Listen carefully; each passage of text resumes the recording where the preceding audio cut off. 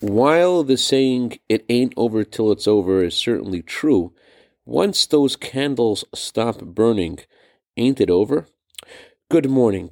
The Talmud says that each of the various holidays that we celebrate correspond to one of the three prayers that we recite every day. So the holiday of Passover is connected to our morning prayer, which was instituted by Abraham.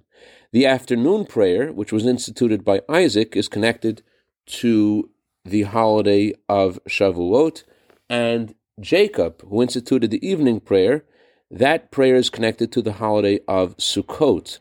So each of the holidays continues on in inspiration to our prayers.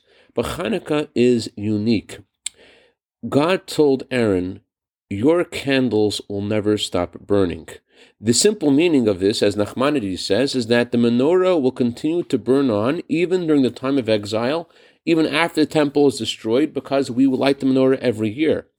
But Chassidut explains that the menorah continues to burn every single day because the essence of Hanukkah is about sacrifice, not sacrifice in the literal sense of dying, but standing up to connect yourself to what God wants you to do.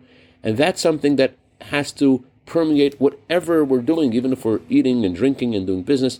That feeling of connection has to always continue burning, and therefore the lights of the menorah never stop burning. I'd like to dedicate our minute of Torah today to Rabbi Akiva Moshe Medal in honor of his birthday. May you have a year of bracha, v'atzlacha, b'gashmius u'v'ruchnius. Have a wonderful day and keep those flames burning.